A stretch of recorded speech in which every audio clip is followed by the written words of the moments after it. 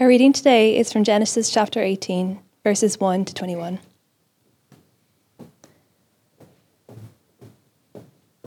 And the Lord appeared to him by the oaks of Mamre, as he sat at the door of his tent in the heat of the day. He lifted up his eyes and looked, and behold, 3 men were standing in front of him. When he saw them, he ran from the tent door to meet them and bowed himself to the earth and said, O Lord, if I have found favor in your sight, do not pass by your servant. Let a little water be brought, and wash your feet and rest yourself under the tree, while I may bring a morsel of bread, that you may refresh yourselves, and after that you may pass on, since you have come to your servant. So they said, Do as you have said. And Abraham went quickly into the tent to Sarah and said, Quick, 3 seahs of fine flour, knead it and make cakes. And Abraham ran to the herd and took a calf, tender and good, and gave it to a young man who prepared it quickly. Then he took curds and milk and the calf that he had prepared and set it before them. And he stood by them under the tree while they ate. They said to him, Where is Sarah your wife? And he said, She is in the tent. The Lord said, I will surely return to you about this time next year, and Sarah your wife shall have a son. And Sarah was listening at the tent door behind him. Now Abraham and Sarah were old, advanced in years. The way of women had ceased to be with Sarah. So Sarah laughed to herself, saying, After I am worn out and my Lord is old, shall I have pleasure? The Lord said to Abraham, Why did Sarah laugh and say, Shall I indeed bear a child now that I am old? Is anything too hard for the Lord? At the appointed time I will return to you, about this time next year, and Sarah shall have a son. But Sarah denied it, saying, I did not laugh, for she was afraid. He said, No, but you did laugh. Then the men set out from there, and they looked down towards Sodom, and Abraham went with them to set them on their way. The Lord said, Shall I hide from Abraham what I am about to do, seeing that Abraham shall surely become a great and mighty nation, and all the nations of the earth shall be blessed in him? For I have chosen him, that he may command his children and his household after him to keep the way of the Lord by doing righteousness and justice, so that the Lord may bring to Abraham what he has promised him.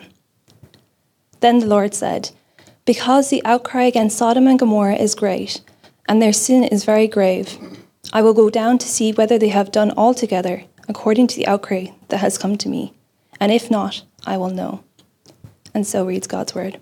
Welcome to you. If you joined us while we were singing, my name's Mark. I'm one of the leaders here at the church, and it is great to see you all this morning, especially with a slightly more awkward Sunday with the marathon being on. It's one of the issues of being a city centre church.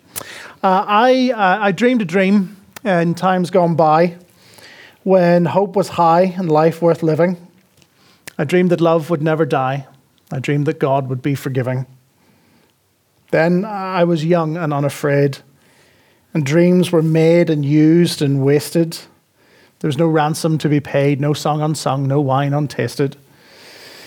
But the tigers come at night with their voices soft as thunder, as they tear your hopes apart, as they turn your dreams to shame. I always wanted to be a thespian, and so that was just my little monologue moment there. Anybody recognize that song?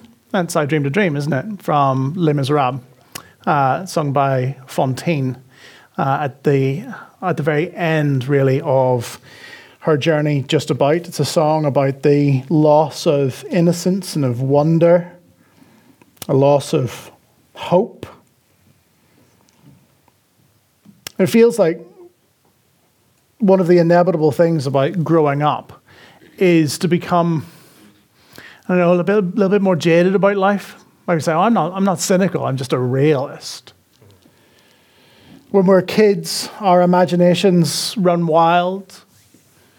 Every cloud is a dragon, every shadow is a monster. Our imaginations are full of colour and life and wonder and everything. Even the season that we're getting in as we prepare for Christmas time is full of childlike wonder. And we kind of, as adults, we kind of think, well, I've got to live vicariously through the little ones who kind of see just the goodness and the glitz and, I've got to work a job and I've got to save up all of the money to make sure that we prepare the meal and host, and it's just stress, stress, stress.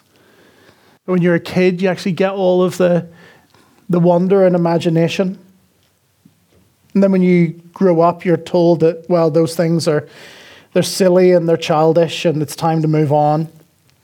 Or maybe actually what ends up happening is that the things that you've experienced in your life, they rob you of a sense of wide-eyed astonishment at the world, and things have happened in your past that have led you to become particularly cynical or jaded or skeptical about relationships, and you feel kind of stuck in that.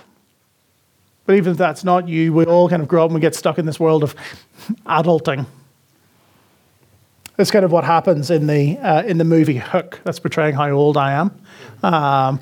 In the movie Hook, with Robin Williams has forgotten that he's Peter Pan, because he's got so obsessed with his career and with money and with power and with advancement and success. And the whole movie is about him remembering that childlike wonder. And it's only when he remembers his imagination again that he's able to fly, because he's Peter Pan. When did you lose your wonder at the world? When did you become a realist? When did your childlike amazement sap away? Was it something that happened, or was it just a slow creep of realizing the stories that you were told, that there was more to them? We bring that cynicism to church, don't we? We can be jaded when we learn about God, especially when we hear stories that have become so familiar, because familiarity has this tendency of breeding contempt. We kind of think, yeah, I know that. Or you think of the world that you spend the vast, vast majority of your time in. Imagine the people that you work with, the people that you're in class with. You tell them that you believe certain things about the world, that you believe certain things about God, or you believe in miracles. It makes about as much sense to them as going up to them tomorrow morning and say, well, it's bank holiday tomorrow, but Tuesday morning, and saying, hey, do you know what? I've just come to a profound belief in the Easter Bunny. People look at you like you're crazy. And that's what people think about why you're here this morning. And maybe actually you've been brought along here this morning and you think that the person who brought you is crazy. The answer is, they probably are a little bit. They probably are. There's a kind of pressure, isn't there, to grow up and to leave these beliefs behind us. But is this really all we have left? Just kind of cynical realism? Wonder feels like it's quite important, doesn't it? It's quite nice to have an imagination. One of the things that maybe we forget is that actually our imagination is a sense organ. It's how we sense things like love and like hope. You don't see love. You don't really hear love. You don't taste love. You sense it, though, don't you? So what do you sense it with? You sense it with your imagination. You sense it with your sense of wonder. And so your sense of wonder is important, actually, for being able to operate in the world. Your sense of wonder is an important thing because it calls you out of yourself. It helps you to glimpse something beyond the material. To be a Christian is to be a supernaturalist. That is, that we believe that there are things that are purely beyond this material world. That there are things that are beyond this material world that are possible. The chief example within Christianity would be the resurrection of Jesus from the dead, right? We don't believe that that's a metaphor. I was just talking this week to my barber about this. Yes, I did get a haircut. It's okay. You don't need to say anything. But big shout out to Billy, who's probably going to listen to this sermon. But the resurrection, we don't believe it's a metaphor. We believe that it's actually something that happened in history. Christians are by nature supernaturalists. And what's more, if you're sitting here thinking, okay, you're telling me about the Easter Bunny right now, let me make a case for that that's not actually all that illogical. That it's a very appropriate belief for a Christian because You see, to be a Christian is to believe that there is a God who exists outside of this material system. That outside of the natural laws that govern our world is a natural lawgiver. One who made and who therefore has the power and rights, the prerogative, to tinker with those natural laws. And hey, that's all a miracle is. It's a tinkering with the laws of nature. And who else better to do it than the one who made them? So within a Christian worldview, it's an extremely logical thing to conclude that Christians might be supernaturalists. Life and sin and suffering, they steal our wonder, they jade our imagination, they taint our amazement at the world, but you and I were made for a sense of wonder.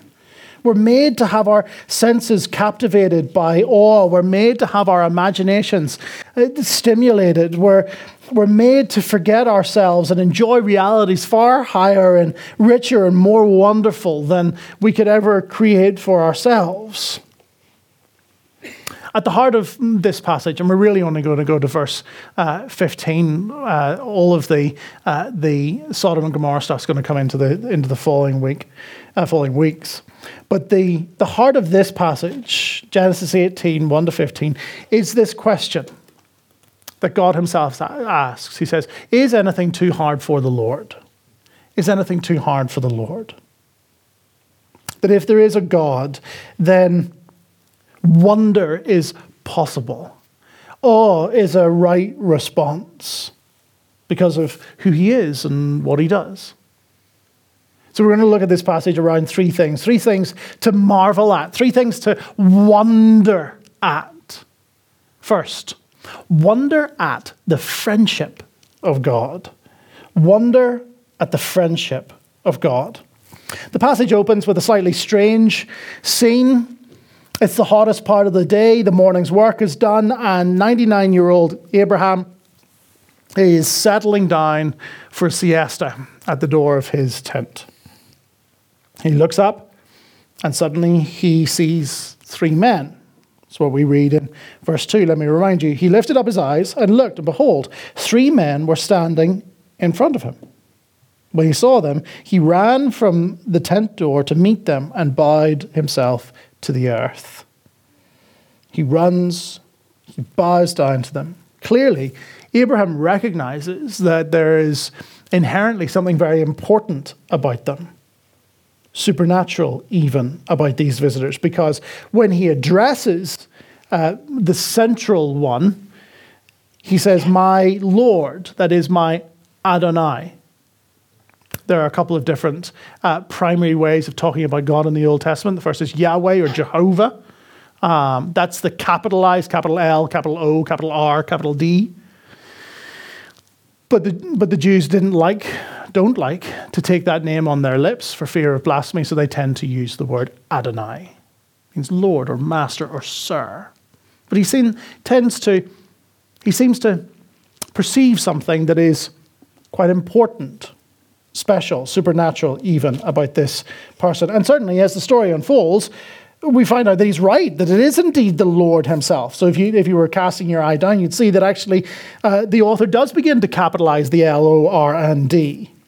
And in the start of chapter 19 verse 1, one of the things that we read there is that the other two guys are actually angels. Let me just nip ahead just to show you that. Verse 1 of chapter 19, the two angels came to Sodom that evening, and they were sitting at the gate where Lot was sitting, and he was sitting at the gate of Sodom. These are the two angels that were with the Lord, that have journeyed on to Sodom and Gomorrah.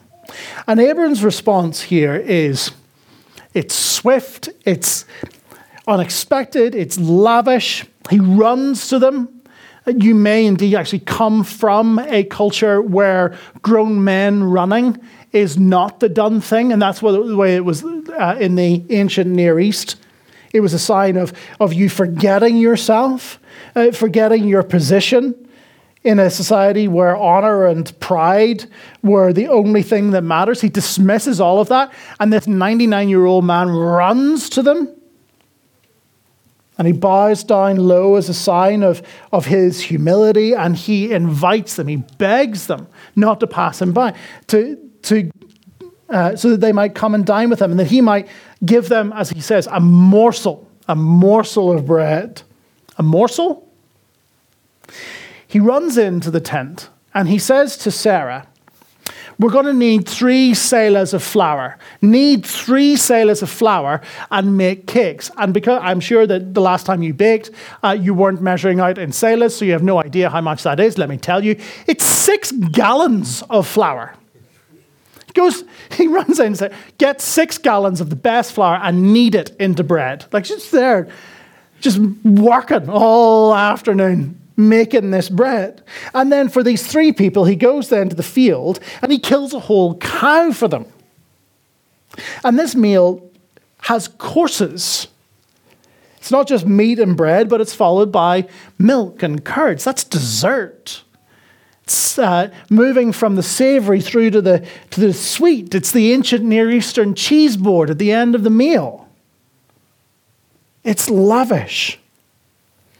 The only modern equivalent to this level of lavish culinary generosity, it is only found when a son comes home to his mother.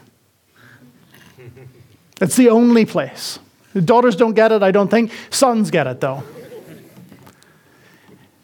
When the boy comes home, would you like a little bit of dinner? Sure, I've just put on something small. That's the Irish mammy version. It's just a little bit. And you walk in, and the dining table is like the banqueting hall in Hogwarts. This is why I am the way I am, because I'm an only child and I'm an only son. You see, you're now getting an insight into, I've just made you a little bit of dinner, but that's what Abraham's doing. I just want to give you a little morsel. 6 gallons of flour later and a whole cow. Maybe he was Irish. But in the midst of all of the food and the strangeness, there's something really wonderful going on. It's that God's come to have dinner with this guy.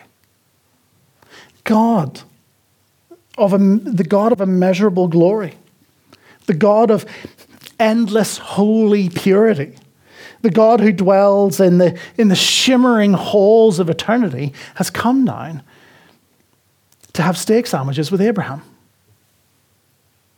This is the only time in the Old Testament that this happens. It's the only time that God sits in fellowship with another human being in the Old Testament. He dines with him. And you know, don't you, that to dine with someone, to have somebody in your house for food, it is a sign of friendship and honor. You don't tend to have your enemies round. It's a very intimate thing to break bread together. It's a sign of friendship and of closeness and of loyalty.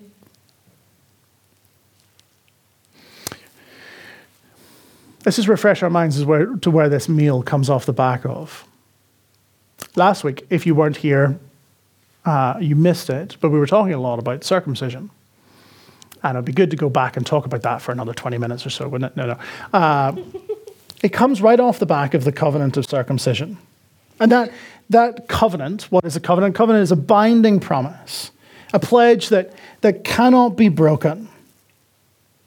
And there, in that covenant, God has pledged himself to Abraham and to his descendants, to be God to him and to bless them. And one of the things that you need to realize is that in the Bible, every covenant, every binding promise has a sign and a meal. The sign of the covenant here was circumcision. And now we are having the meal. Why do covenants have signs and meals?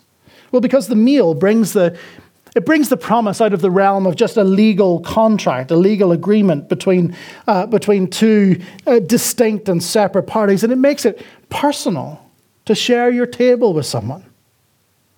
And that's what's going on here. God is saying, I pledged myself the chapter before that I'd be God to you, that I wouldn't forsake you, that I would be close to you. And here in the next chapter, God comes down and eats with Abraham. For us as Christians, we have a meal. A meal instituted by the Lord Jesus. It's the Last Supper, isn't it? What we've come to call the Lord's Supper or communion. You might have even come from a background that calls it the Eucharist. Eucharist just it's the Latin word for thanksgiving. And Jesus institutes this meal, and he says things like, this is the cup of the new covenant, like the new binding pledge and promise that I am making with all of humanity. That's made in my blood, that I'm the one that's cut off in order that you might be brought near. And the remarkable thing about this is, the thing to wonder at this morning, is that what this means is that friendship with God is no longer a unique event, a one-off thing for Abraham in the Old Testament, but is a present reality for all who trust in Jesus. How astounding that the God of the universe would invite you to dinner and call you his friend. It's possible, maybe even likely, that sometimes we come to this table and we don't really think about what we're doing. And we're kind of just going through the motions because you're like, oh, there's only 2 songs today, so quick, get up, got to get down and get the bread and wine. And we lose part of the significance of actually what's happening here is that God is inviting us back into friendship with him. He's drawn us into relationship with himself. And unlike Abraham, we don't prepare the food.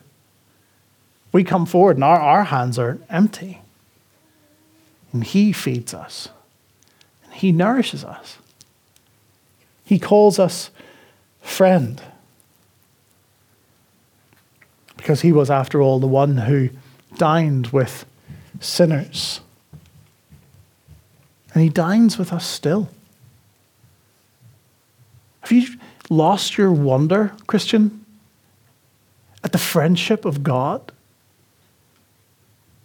That he would come down and make himself humble so that he might share your table. Or, put it a different way, that he might invite you to come and share in his table.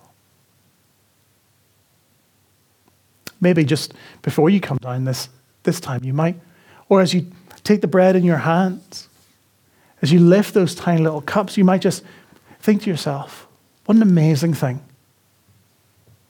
that the God who dwells in this resplendent, glorious halls of eternity meets me in this meal and calls me friend.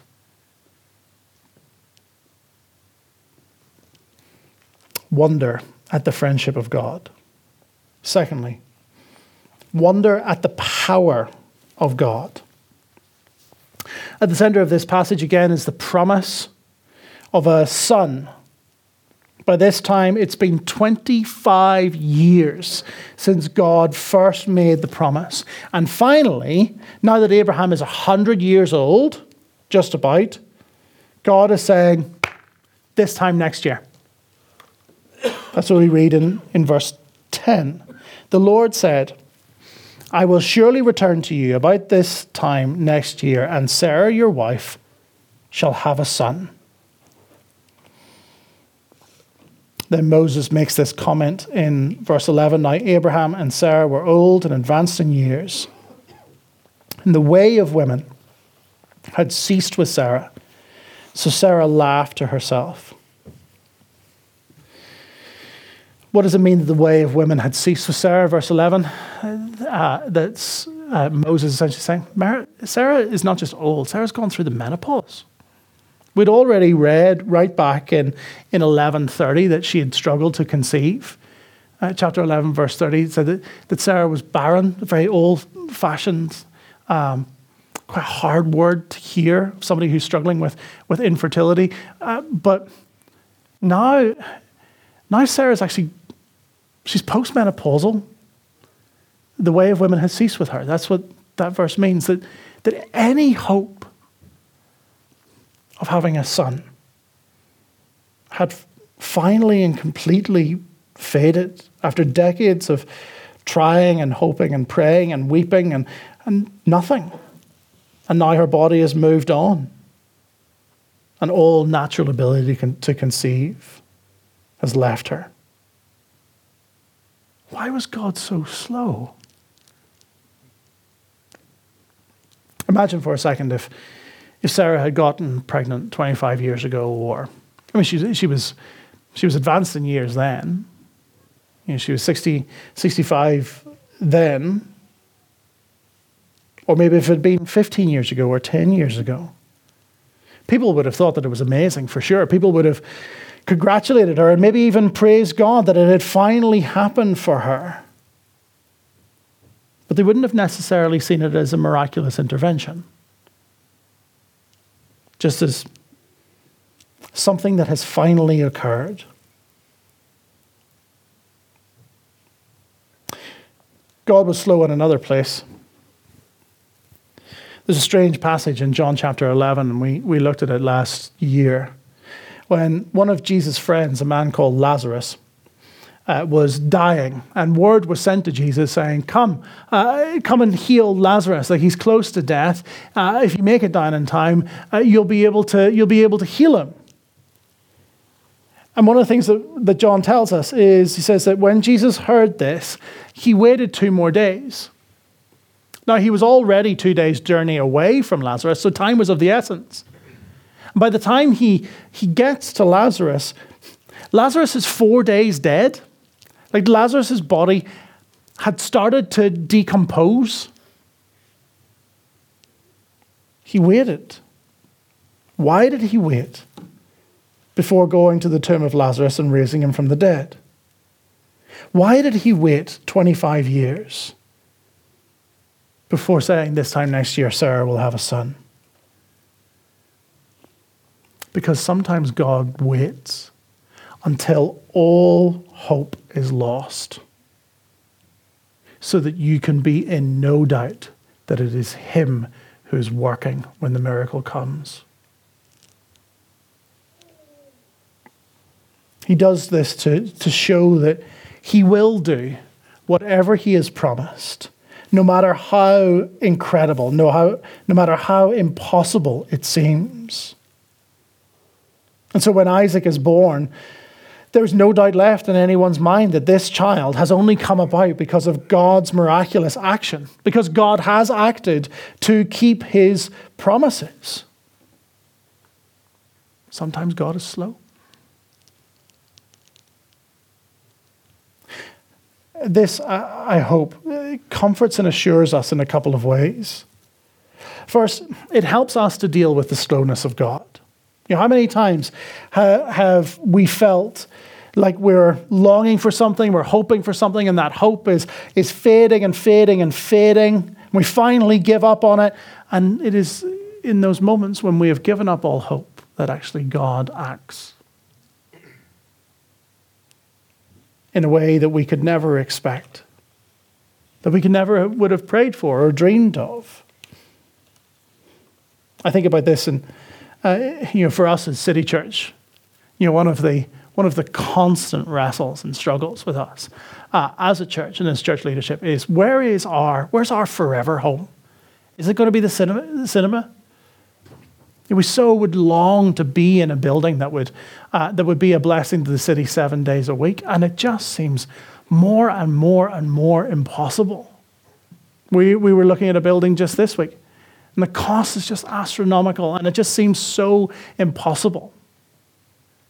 I'm tempted to allow all of my hope to fade, but I think that one of the reasons why God is slow to give us the desires of our hearts is because he's less interested in giving us what we want than he is in growing faith and dependence on him, so that when he does act, he just blows the doors off our life. They go, that couldn't have happened if it hadn't have been for you.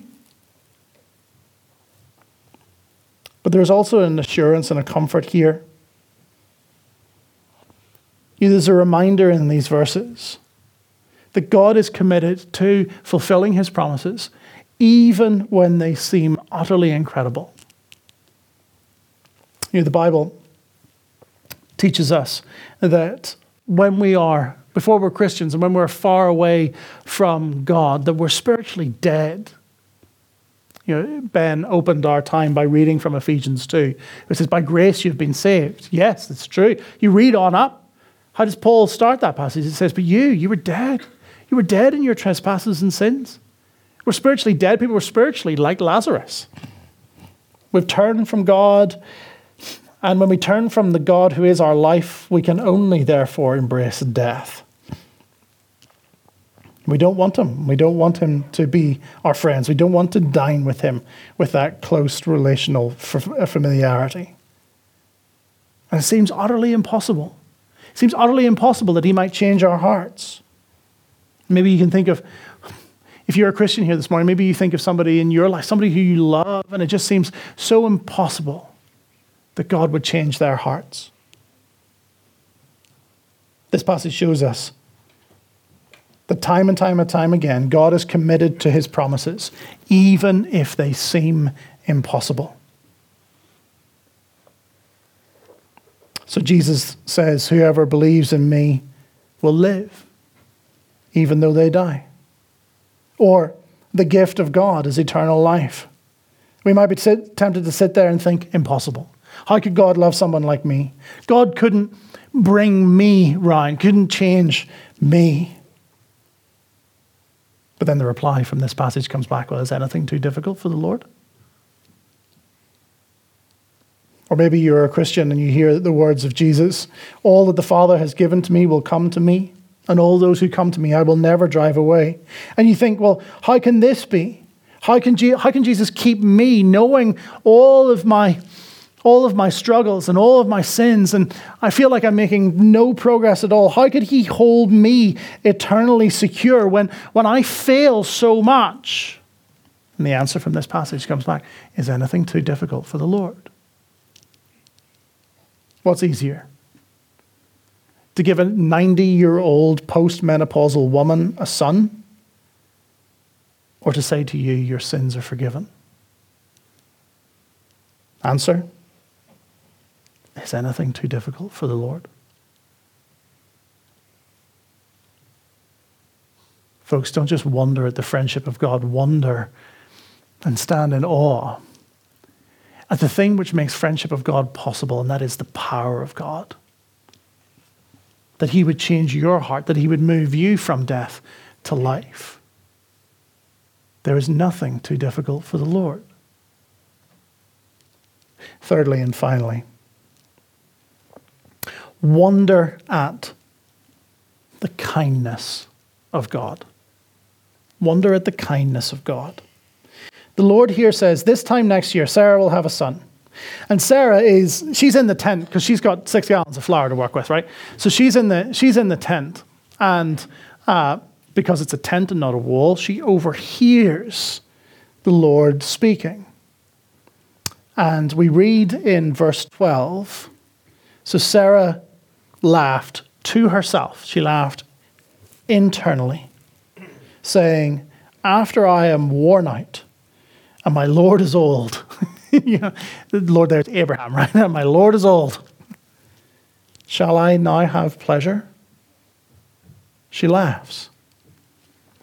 We read in the last chapter, and we didn't deal with it because we were too busy talking about circumcision, that when God comes to Abraham and tells Abraham that they're about to have a son, that he laughs as well.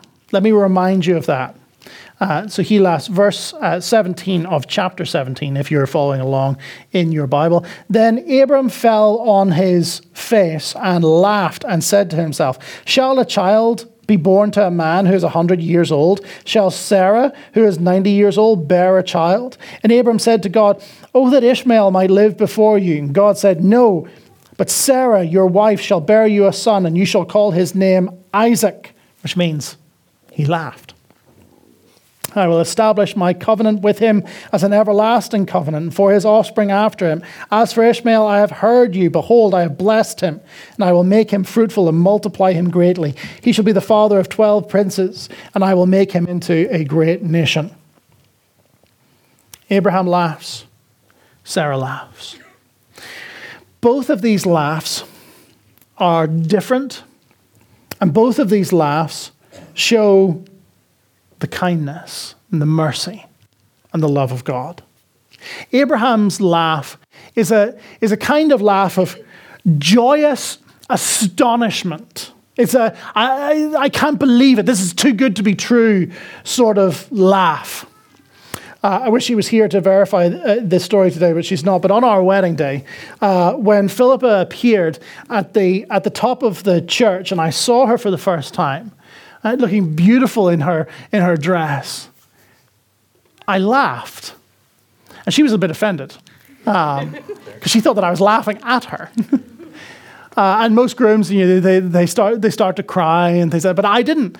I burst out laughing, and I've spent the last 9 years trying to explain why I laughed. So let me try and explain to you this morning why it is that I laughed. Was it because I thought that she looked funny? Was it because I doubted whether she would actually go through with the wedding? No, it was a laugh that came from amazement and astonishment that this woman would marry the likes of me. It was a laugh of wonder that this actually seems too good to be true. That this woman is walking down the aisle to be my wife. It's that sort of laugh that Abraham is responding to God with. But even though Abraham laughs, he still thinks in material terms. Why? Because he loves Ishmael. It is his son, after all. And he's 13 now. He spent over a decade nurturing this boy, playing with him. And so he said, oh, Lord, wouldn't you just graft Ishmael into the promise? That he would live before you? He tries to push Ishmael forward into God's plans. How does God respond? Abraham, more faithlessness. How dare you put this slave girl's or son in front of me? More faithlessness from you. No, he doesn't. Sorry, I didn't mean to scare the children. No, he's gentle, isn't he? He's kind. He's patient towards Abraham. He says, I've heard you, Abraham. Don't worry about Ishmael. I've got him. I will bless him. I'm going to smooth out all of the sins behind how he came about. I'm going to bless your son. I've got him. He's in my hand. I haven't forgotten him. But the promise is going to come. It's going to come through this seemingly impossible way. Abraham laughs in wonder and astonishment. And still is thinking in material terms. And God's patient. He's kind. He's merciful to him. Now in this passage, Sarah laughs. Some commentators are quite hard on Sarah.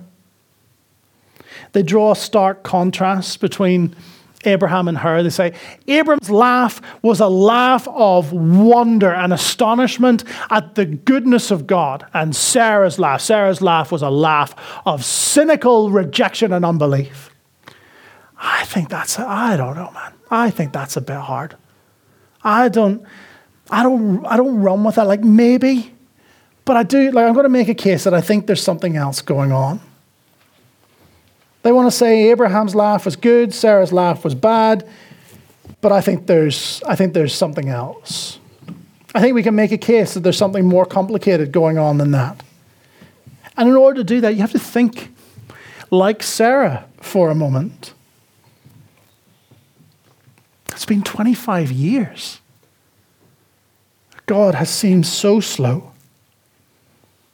She believed, at least at one point, that God was preventing her from having a child. That's what she says in Genesis 16. And now this, when all hope has faded and she's gone through the menopause, maybe actually when she overheard those words, that actually landed on her like some sort of cruel joke. Like, why would you say such a thing? This woman who has lost all hope. It's not that she's in open hostility towards God. She's just sad. She's numb. And so she gives this eternal internal, not eternal. She gives this internal, hopeless, yeah, right, sort of laugh. And who could blame her? How does God respond? He asks, in her hearing, because she's just the other side of the tent, why did Sarah laugh? Now, there's every indication, as I've been saying in this text, that this laugh was quiet, inaudible. It was an internal thing. It was a kind of a harumph. When God asks about it, she realizes that the one outside the tent can read her thoughts. So he says, why did Sarah laugh?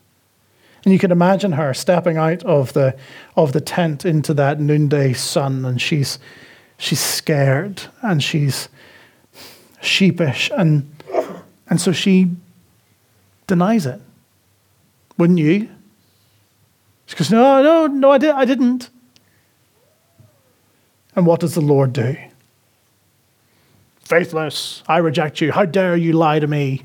That's one of the big 10 that I'm going to talk about in a few hundred years' time. Thou shalt not lie. No. He just says, no, but you did laugh.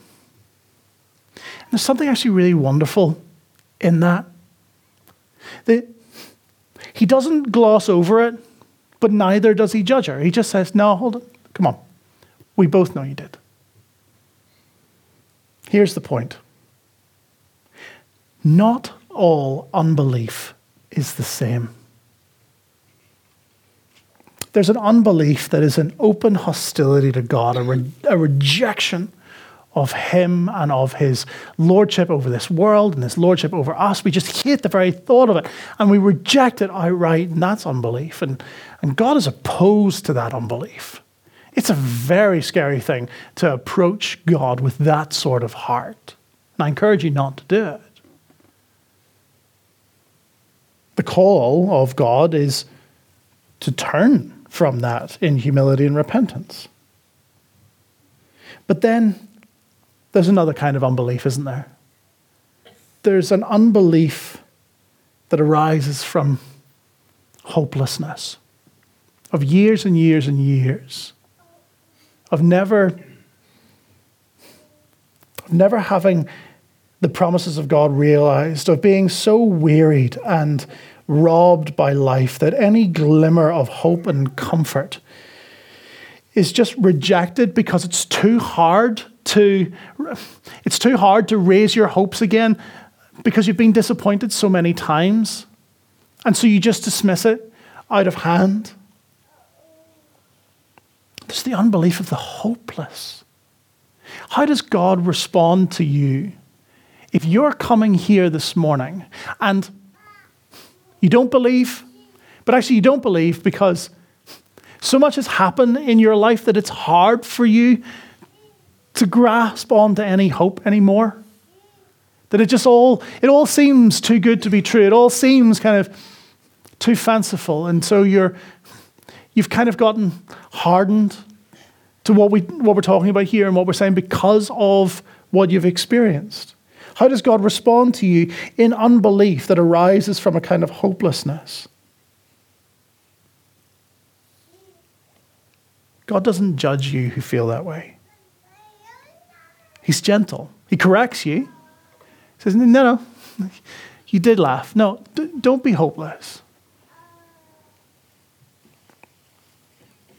There's another instance of this in Jesus' life and ministry. There's a dad whose son is dying. His son is being possessed by an evil spirit, and that evil spirit is causing his son to be thrown into the fire when it's lit, or to be drowned in the well when it's. And this man he's just at the end of himself. He's tried everything, and he comes to Jesus, and Jesus says a kind of slightly pokey thing to him. He says, all things are possible for those who believe. If you only believe, he'll be well. Do you know how the man responds? The man responds by saying, Lord, I believe. Help my unbelief. What a great prayer. Lord, I believe. Help my unbelief. Lord, there's stuff that I'm holding on to, the stuff that I get, but there's a whole bunch of stuff that I'm struggling with. And there's things that have happened that I'm struggling to make sense of.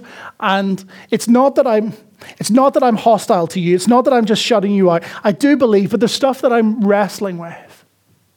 How does Jesus respond? Jesus marvels at the man, and he heals his son. And it's similar here with Sarah. Sarah is not in outright rejection of God, I don't think. I just think that she's been so mugged by life that it's hard for her to hope anymore. And God is merciful to her. And in a sense, he says, well, let's see who has the last laugh. In the end, in the letter to the Hebrews, the writer reflects on Sarah and includes her in the great list of the women of faith that are to be admired and emulated. Yes, she was hopeless here. Yes, maybe her faith wasn't as strong or as clear as her husband's, and she was struggling. God didn't reject her out of hand. In fact, he spoke with her directly. And did those words, did that little correction, just that little, no, you did laugh. Did that little correction, did that start a journey for her of deeper faith, of less hopelessness, of moving from cynicism to greater wonder? Wonder at the God who would come and dine with her family as a friend. Wonder at the God who would, in a year's time, do the seemingly impossible, confirming all of his promises and that he, in fact, is trustworthy and good.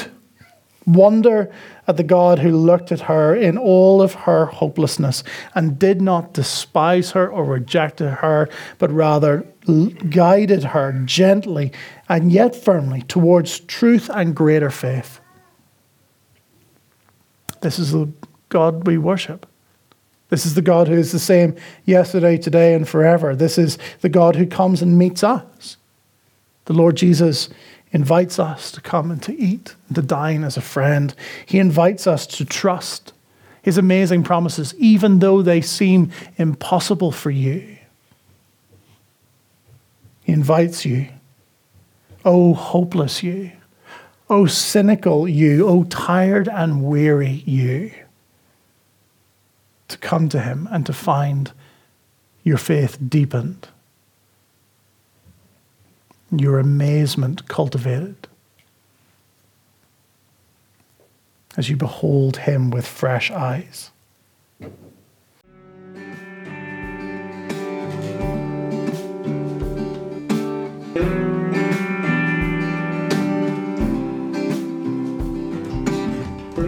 Thank you for listening to this week's sermon. If you found this helpful or want to know more about City Church Dublin, please visit our website found in the link below.